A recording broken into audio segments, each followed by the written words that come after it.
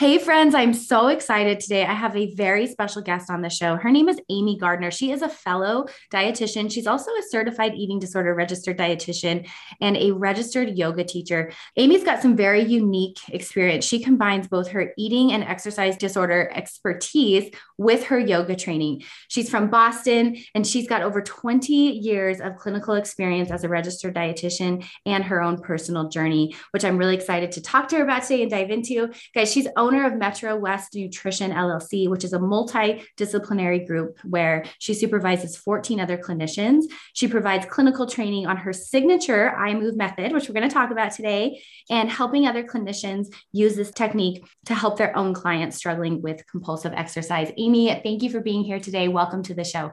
Thank you, Jessica. I'm really excited to be here. Now, you're from Boston. Do you still I'm live from there? Boston. I still live there. Yes. Outside of the city. I'm in the suburbs. Okay. Now I have to ask, are you a Bruins fan? Yes. Yes. Oh my Absolutely. gosh. It is on my bucket list to go. We are huge Bruins fans, which is kind of random being from New Mexico. We have no hockey, like it's warm here. Yeah. Yeah. But what's your favorite part about going to the games? So I'll be honest, we do not go to the games, partly because we tend to ski a lot. So it's my kids have not gotten into hockey because we knew You're, that would cut into our ski time, but we often watch them on TV with the that's kids. awesome. Yeah, you got to prioritize fun for yourselves. Yes, Versus, exactly. Yeah, and I don't, if it was up to me, I don't know that I would be watching the hockey games if I'm being completely transparent, but yeah. that was a sport I loved to watch growing up. And my husband's a really big Bruins fan. So it's a fun family activity. Yeah. That's cool. That's cool. So you're a skier, whole family skis. Yeah. Yeah. And you've got, how many kids do you have? Two. Two boys. Are they boys? I have a son who's 12 and a daughter who's 9. You got the pair. I've got two boys. But either way, it's fun, two kids. And yeah, that's awesome. So when you're not outside playing in the snow, I know you do a lot of work with people healing their relationship with exercise. And before we dive into what is compulsive exercise, what's beneficial exercise, and get through real granular on that, can you tell me just a little bit about why you're so passionate helping others heal their relationship with exercise? Yeah, absolutely. So, in my book, I talk about my own personal recovery from an eating disorder, and a big component of that was compulsive exercise. And, I didn't identify it at the time. It felt very normalized as an athlete in our culture to be, pushing past physical discomfort, even pain. And so I think when I worked in a health club setting for a while, when I first started in my career, and also was simultaneously working in my first position at an eating disorder program. And it was really fascinating to be doing both of those things at the same time, because I started seeing a lot of eating disorder patterns in members at the gym I was working at, both in terms of like their exercise patterns and their eating patterns that they were reporting to me. So what one of the personal trainers, who's also a physical therapist, and I were talking, and we decided to do a little research and provide a presentation to a group that basically is like a governing agency for health club managers and fitness professionals. So we put this together. We did a lot of research on compulsive exercise. In the literature, it's often called exercise addiction. I intentionally don't use that word because it doesn't encompass really the whole picture. And addictions, I feel like, so loosely used, and it's a little bit hard. But anyway, so we did some research and presented this program to health club managers, fitness professionals. And it was so eye-opening because we named it. And I realized at the time that there really wasn't a lot of discussion about it. There were very few resources, clinical resources, and resources for people that were struggling. So I remember at that time, and since then, periodically thinking, oh, someone's going to come up with something to help people with this. And all of a sudden, one time I was like, I think it was during my yoga teacher training, I was in Shavasana. I was like, that's what I'm supposed to do. I've done because I had a moment where I was like, I am so grateful for the relationship I have with movement and how it's helped my recovery. Whereas at one point, like during my eating disorder, it was very much about escaping my body, getting out of very uncomfortable sensations I was having. It became something very helpful and a resource I could use, a tool I could use in my recovery process. And I was like, there's the way we're approaching this in eating disorder treatment and in general is this all or nothing mentality. Like, all right, you can get exercise once you recover, once you are, you're nutritionally, rehabilitated or whatever, but we never really talk about it until then. Right. And so I wanted to figure out a way to bridge this gap and start having a conversation earlier and help people, like we're helping them with their relationship with food, help them with their relationship with movement. Yeah. Yeah. So it sounds like you had your own personal journey with this, right? Where at one point exercise was more pathological and then it became something powerful and healing. Yes. And exactly. I think you're right. We see that. I work with a lot of professional athletes and like their job is to push their body beyond its capacity. So you bring up this gray line, right? Like where is it pathological versus pushing yourself in a productive way? So how do you define the difference between compulsive and beneficial exercise? Yeah, that's a really great question. And I think it is really important to distinguish that, athletes aren't necessarily like compulsive exercisers because they're exercising to a greater extent or have more quantity of exercise. It's more about like the quality of the relationship. And yet athletes are definitely at high risk for compulsive exercise. But when we think about beneficial exercise, it increases energy, it improves our mood, it's passion driven. So we think about people that are really passionate about their sport or whatever their activity is. It's scheduled around their life. And if obviously, if you're an athlete, it can be a big part of your life, but you're not foregoing other activities in your life for exercise.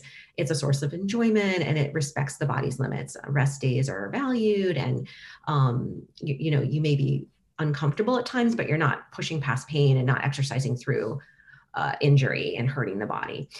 Compulsive exercise, on the other hand, exhausts the body, it lowers the mood and it increases anxiety. It's punishment driven and very obligatory.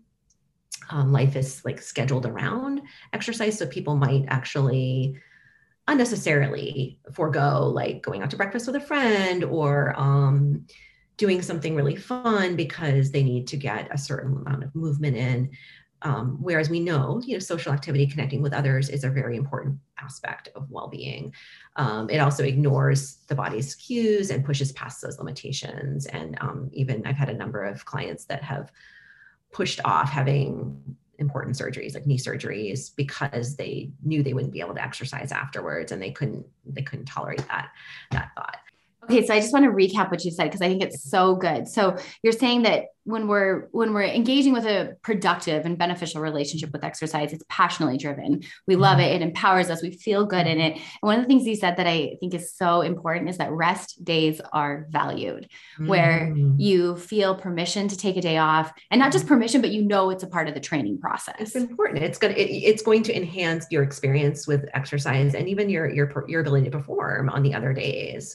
I love that you said that, because I have so many of my athletes that feel that the rest days and the days off are like a sign of lack of commitment or they're unproductive. Yes, unproductive. Yes.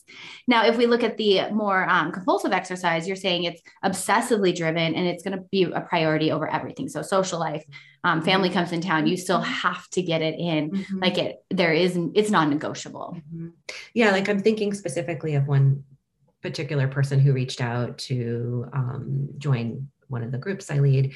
And he said, the only reason he feels like he was able to meet his now wife was because when he was in his graduate program, he couldn't exercise as much and he was forced to be in community and interact with other people. But he's like, my cycling took up so much time in my life that it affected dating. I wasn't able to be social. I had probably, it was all my focus. And I didn't really have things to talk about because I was so, that was so central in my life. And it doesn't mean that that an activity can't be a really big part of your life and a way you connect with other people. But I think for some people, it takes on another level of compulsion and eliminates other parts of their life that they value. Yeah. I mean, this guy's case, his soulmate, right?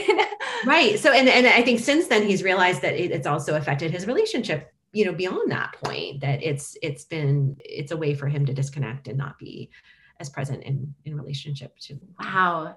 That's so powerful. So Amy, what do you notice about the normalization of excessive or compulsive exercise in our culture?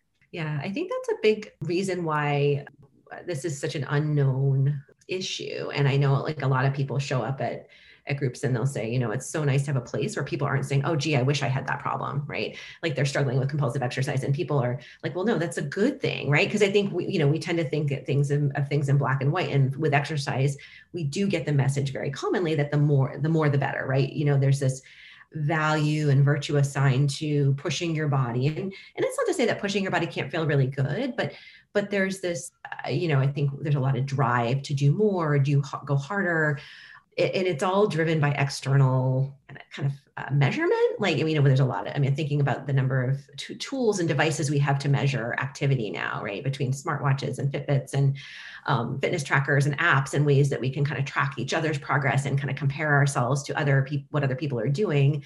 And it takes us out of our body, right? And so there's a lot of this external pressure, like, oh, well, my friend Sally did this today, and now I feel like I need to keep up with her. And there is this normalization that people are doing a lot or more exercise is better, makes you somehow a better person, just by, I think, through social media and a lot of wellness influencers sharing, what, mental, like kind of thing, no pain, no gain, all those messages we get on a regular basis about like what exercise should look like. Yeah, I love that. So you're saying the threshold where it pushes us past like pushing our bodies and like trying to advance ourselves physically in exercise and moving to more of this compulsive exercise is when it's externally driven, right? Instead of like us feeling our body and feeling, us getting stronger or, pushing our cardiorespiratory system. It's like, oh, I'm pushing myself because I'm comparing myself to Sally or whatever. And I'm actually ignoring these internal cues that are screaming at me, or I don't even have a awareness of them. I think so many people that I've worked with, it's like they're not even connected to their body. There's a disconnected experience during exercise, like they're just checked out. And that's scary too, because some, particularly folks with trauma, have a decreased awareness of what's going on physically and have a higher threshold for pain. So there is a more risk of injury if they're not paying some attention to what's going on internally and noticing their heart rate, noticing pain signals and things that would be indicative of need to stop or take rest. So I think it's tricky, because I think I don't want to, I'm someone that can kind of live in the gray. And I think there's some value in like, kind of like, oh, look, I like it. Like, I got my personal best, or I advanced in this area, and to see that accomplishment and achievement can be really great. And like anything else, right? It can also, on the flip side, can be problematic. So I think there's always this, you can look at it from two angles, and it's just, I think it's very personal to kind of, this work is personal to understand, like, is this helping me, or is it making me feel really bad about myself? Or is it helping my body, or is it making my body feel really tired and in pain all the time? Yeah. I'm so glad you said that, because my next question was going to be, how do you help people differentiate between a healthy competitive drive versus an unhealthy competitive drive? Because I'm thinking, so I do CrossFit now. I joke that I totally drank that juice and I love it. And I have to admit, when I started it, I was in more of a vulnerable position. I had just had my first baby. And so, my body I was reacquainting myself with my body, lots of transitions going on in my life. So I remember I was in a vulnerable spot. And at that point, the competitive side of me didn't really help me. It did make me feel bad about myself. I pushed my body probably harder than I should have, let's be real. But now, being in a better space, the competition is really healthy for me to be. And I found it's like helped me almost reconnect with like that inner high school competitive athlete, like in a positive way. Yeah. I think a lot of athletes really gravitate to CrossFit for that reason. Yeah, we do. And I think it's really, for yourself, like looking at like what you want to get out of exercise, what's important to you. And I actually just, there was one person in the group, and I just shared this in my newsletter, but, one of the things for her was, her triathlon training was a really big part of her eating disorder, and she recognized the connection, and it was a way for her to disconnect and isolate from other people. Whereas I know a lot of people use triathlon training to connect with other people, and they're going out to eat afterwards, and it's a very positive thing. For her, it wasn't, and she recognized the need to let go of that through her recovery. But the only alternative that was presented was like, walking 30 minutes a day. That was like kind of the prescribed okay exercise. And she was like, she's like, it was so boring. I didn't like it. It didn't feel like exercise.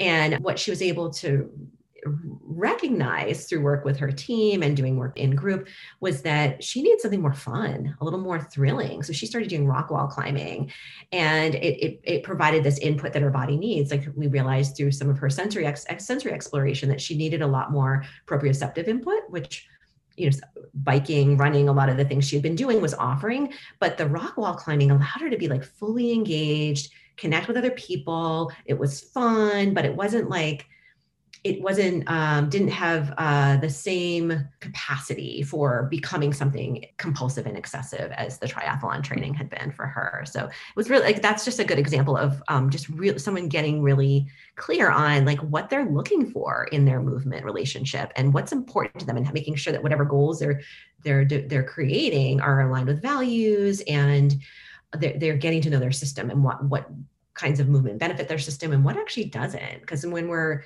in a more fight or flight state, like when we're activated sympathetically, actually doing something that's going to push us further into that sympathetic state, so something like cardiovascularly, might actually make us feel worse after than better. So kind of in those moments it might, so we do a lot of exploration around like what feels better when you're in that state. Let's try this out, see how that feels, and giving people different tools to help them regulate their nervous system so that the only go-to isn't exercise. Oh, that's awesome. And that's where it pulls away from the compulsion then, because they have options. Yes. Yep. Oh, that's awesome. Now, so who's going to be at higher risk for compulsive exercise? Because as I'm thinking this through, I'm thinking like it is a gray area. And I love that you live in the gray, because you're right. We can look at this from different angles. But I think it would be helpful to know like who's at high risk. So if we're in that category, we can start to really look at our relationship with exercise and maybe go down this rabbit hole. Yeah, absolutely. So certainly, in the research and just in practice, what I've seen, the people that are at higher risk are athletes, people that have built a life around their sport, because, and especially people as they advance in their sport, there's more of a likelihood for a variety of reasons. And then people with trauma histories, because, you know, there is this drive to get out of the body, to run away from the body, to kind of escape in some way. And then certainly people with higher levels of anxiety and or obsessive compulsive tendencies. So those are the things that kind of are precursors that we would see. It's because really the exercise is an attempt to regulate. People are trying. So I think there's that important caveat that there is an attempt to care for self and to kind of bring the self into a better space. So I think that's really important to keep in mind. So what the goal of the work I do is to help provide an alternative so that you don't have to like hurt your body, exhaust, and you can find a different relationship with exercise that works. More productive. Yeah, exactly. More beneficial, more life-giving. Life-giving. Yes. Well, and I like how you said earlier, it's a relationship that when you engage in the activity, you feel like empowered afterwards. You feel good afterwards. You feel energetic. You don't feel like worn down and beaten down. Right, you don't feel like you're going to pass out in the shower. Right. Right. Life-giving. I love that. Now, what are the risks of someone who is engaging in compulsive exercise and continues to do so?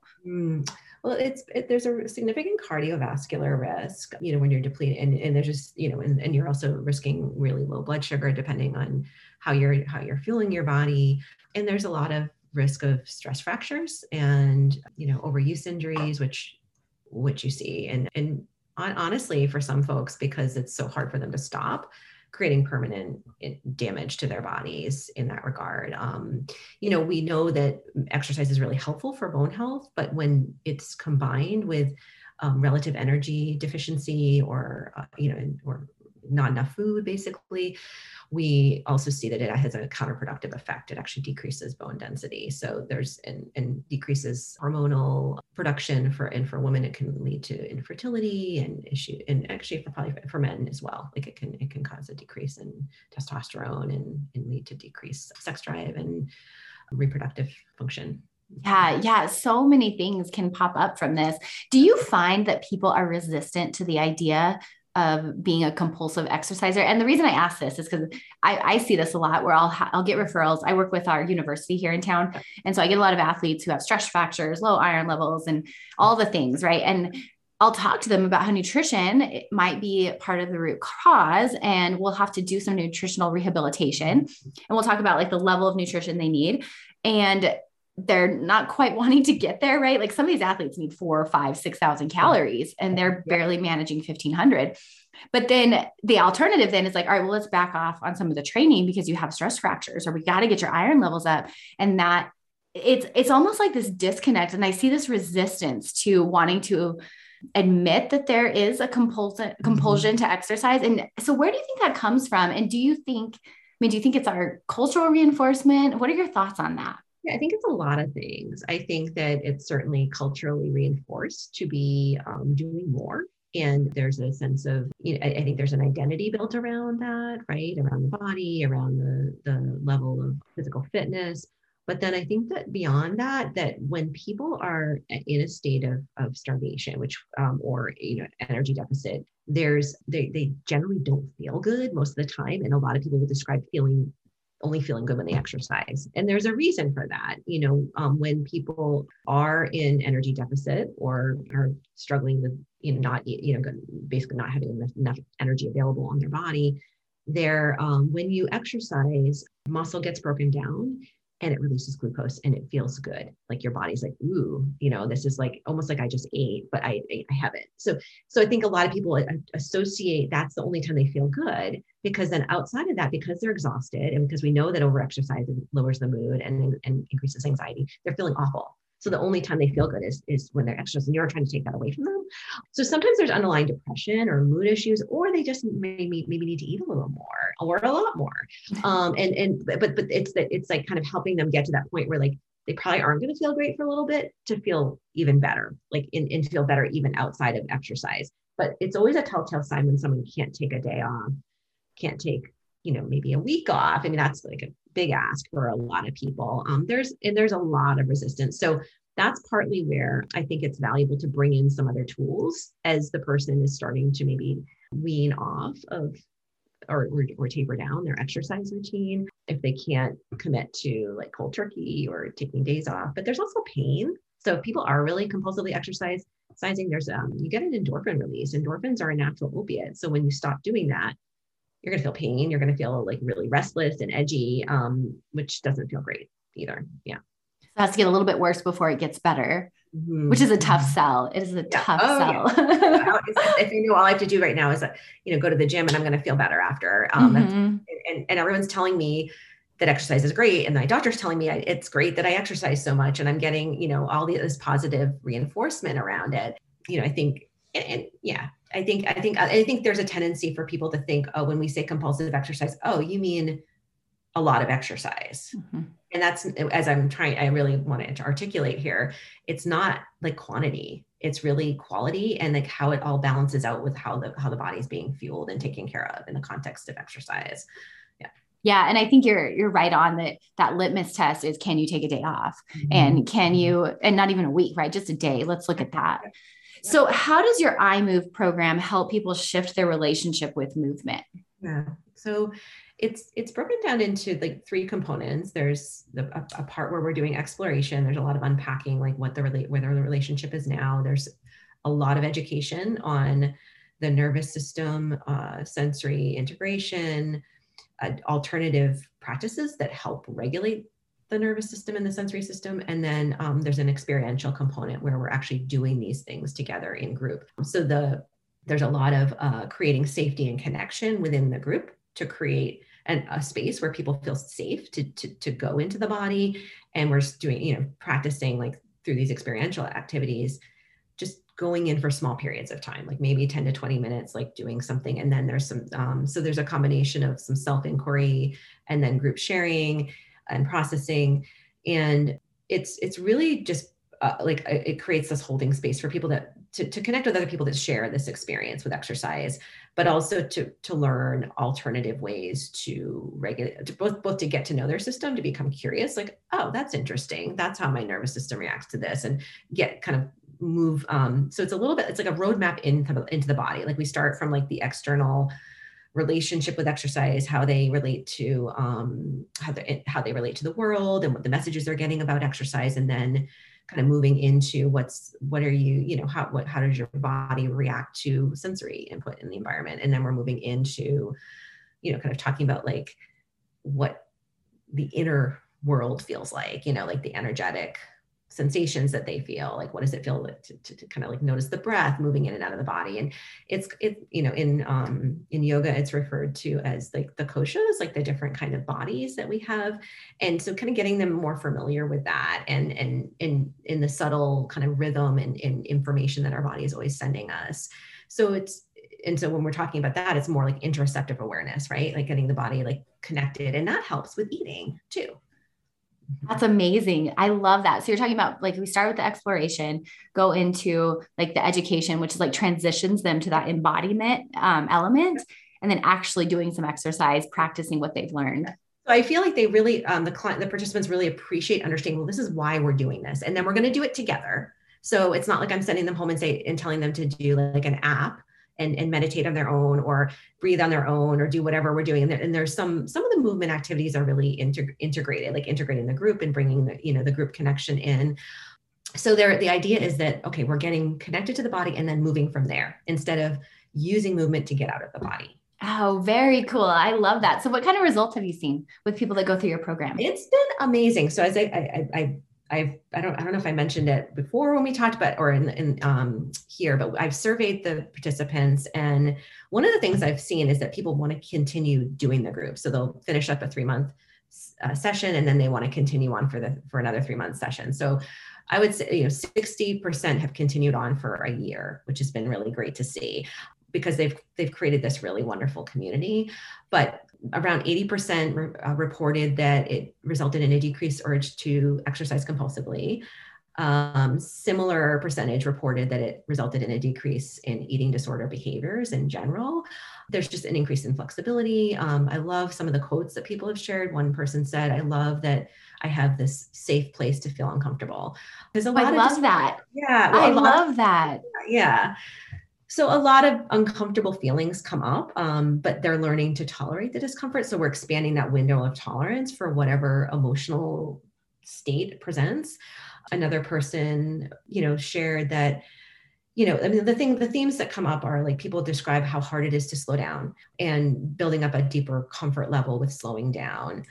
I think a lot of people have said this is like the missing link, like having bringing the body and the movement into the work feels really valuable. And it's actually, resourcing the body instead of, in a lot of ways, I know, having worked in residential eating disorder programs and having talked to like supervised clinicians for years, like a lot of times what we're asking clients to do when they go into like a residential treatment program is to essentially disconnect from their body so that they can eat. It's like, okay, just distract yourself, just distract. And what this is offering is like, okay, you can be comfortable and present. And what would that be like? And how do you, and so it's giving them a little bit of some skill around tolerating that, being in the moment. I so appreciate that, because life is uncomfortable, right? We go through seasons of increased discomfort. And I think there's so much to be said about the resiliency that we develop when we lean into the discomfort and learn how to, not run from it, but regulate it or work through it, which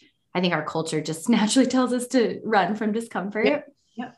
That's really amazing. Now, this is like the athlete side of me, because, I've got the eating disorder side of me that can see, okay, if I were to go through this program, I would come out of it with this increased flexibility and this less, a decreased attachment to the rigidity around exercise. Mm-hmm. Now, what about an athlete hearing something like this? My athlete brain goes, would I come out the other side like a better athlete? Would it help me improve my athleticism? So could you speak to that?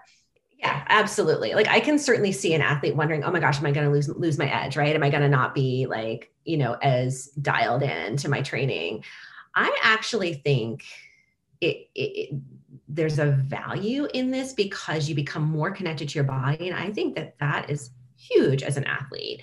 And it makes you more perceptive. And depending on what your sport is or your activity, like being more mindful is a huge benefit. And also recognizing when you need a break, because that your body is such an important part of being an athlete, right? You need to care for your body and care. And we talk a lot in the iMove groups about rest as an active state. Your body is restoring, it's breathing. We're never not in an active state, right? Rest is active. And so it's so important to take that time. But I think that there is that, I think that's where we get, and I think I call it like the yin and yang of our our cultural like kind of perception, like, you know, like yang is so valued, like doing more, the more the better. And like, I think that's where a lot of athletes run into problems, because they have this, I got to work harder. If I do more training, I'm going to be better. And then they undervalue the rest. And that's the yin, and the importance of, you know, really like bringing some softening in there too. And what I loved, as I'm watching the Winter Olympics, I hear a lot of, especially I love the snowboarding. It's been one of my favorite to watch. Yeah. But they all do yoga. I love it. So they're all like really, and the mental piece is so critical. We saw that in the Summer Olympics, right? With Simone Biles, like the mental piece of being an athlete is just as critical as the physical. Mm-hmm. Yeah. Oh, that's so true. Yeah. And I think that's my hope, is that's becoming more, you know, normal thought patterns, and it's more acceptable to talk about this, especially after the Summer Olympics and Simone Biles. But I think it is newer. And so I love hearing you say that. And I love that you're out there spreading this education and educating and empowering not just people who are struggling with this, but also clinicians who work with these people. Yeah.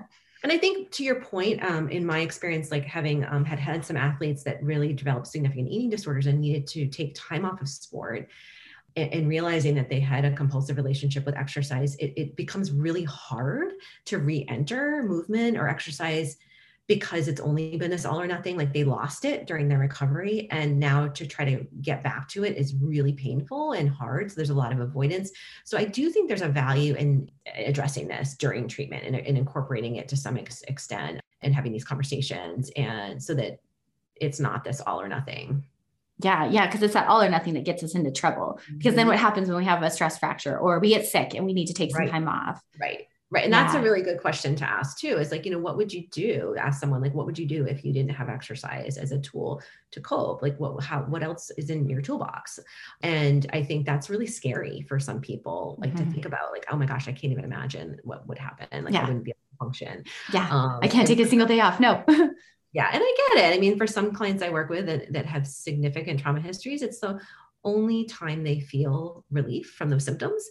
But there's a way to kind of start gradually, like providing alternatives to give them small windows of opportunity to see that, okay, there's another way. Like there's another, you know, even if they can only tolerate for a short period of time. That's wonderful. So what would you say someone's very first step would be? Like if they go, oh, shoot, Amy, that's me, I can't take a day off. What would be the first step in beginning this process of healing your relationship with exercise? I think, if the person's using any kind of devices to measure exercise, you know, Fitbit, you know, Apple Watch, whatever you're using, or your any kind of external measurement, if you could just go without that, even for a day, like just try it. And to really start to tune in to what you're noticing, like either in your environment, like a lot of times I'll suggest, like, notice 3 things you see, or 3 things you hear, or what do you feel, or what do you enjoy about this movement, and kind of like bringing themselves into the moment a little bit more in the movement, and just see how that shifts the experience and the quality. I think that's like those are the 2 of the first things, just to kind of intentionally say, okay, I'm going to not quantify this. I'm going to just go out today, and whatever it is, the activity of choice, I'm going to do this in a way that is just where I'm noticing my environment, I'm noticing my body. Yeah. And then honestly, taking a day and saying, you know, I'm going to still exercise, but I'm going to do something completely new. Like I'm going to go take a dance class, or I'm going to do something that's off the typical routine for me, because trying something new always makes you more engaged and mindful, and it shifts the experience a little bit. I love that. Okay. So take the wearables off or try something new. And I just have to tell you this. I call myself a self-proclaimed ornithologist, and I love watching birds. It's just like this weird thing about me, but where it came about was actually what you're talking about, is when I was healing my relationship with exercise. I was a runner at that time. I stopped taking my watch, I stopped measuring, and I started looking for birds. And we have this really cool, it's called the Bosque. It's right by the river. And there's tons of birds here in New Mexico. And it's, they migrate through in the fall and into the winter. So we get to see so many different species. And it became a hobby of mine, but it was like, even putting the watch down, not only did it help me start that journey, which I think it's so cool you mentioned that, but it also opened up this whole new hobby that I'm now like so nerdy about. That's awesome. I love it. Yeah, I know. For me, I actually still enjoy running, not as much as I don't do it to the extent that I used to, and it's totally transpired. I mean, I love not listening to music. I just go. I like the feel of like my feet on the ground, and a lot of times, like I'll just notice like the air on my face, and so, so I'm okay, like moving into a walk and just taking it, seeing how it feels and noticing like my breath and my heart rhythm, and feeling really grateful to be able to move my body, and feeling really grateful to feel so alive in that moment. And it's just such a different feeling than before, when it would have been, oh, I'm like looking at my pace and I've got to pick it up and like kind of pushing, am I pushing hard enough? All the things I've got to do after. And I think it's just such a different experience. And yeah. Yeah, it is. It's so different. Like when people ask me if I run now, I'm like, well, according to old Jess, no, I wouldn't call what I do running, but I think it's running. It's really uplifting. That's so cool. Okay. So Amy, if people want to get more in contact with you or learn more about the different groups and programs that you offer, tell us how we can connect with you.